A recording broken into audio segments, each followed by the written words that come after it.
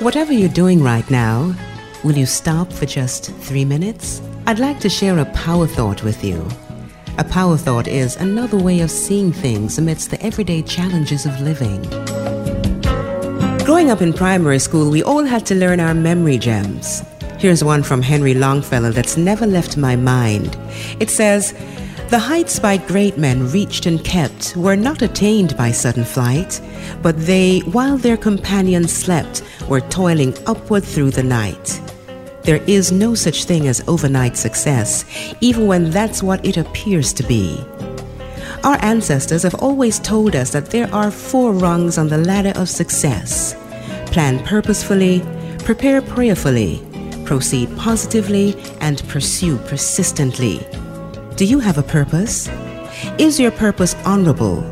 Will it provide a service or benefit others?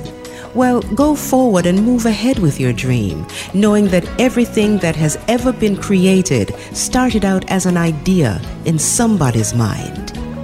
Pursue your ideas with conviction and fire in your belly. Keep your purpose in mind and ask God for direction and guidance. If there are locked doors, ask that they be opened. And if they remain closed, ask why.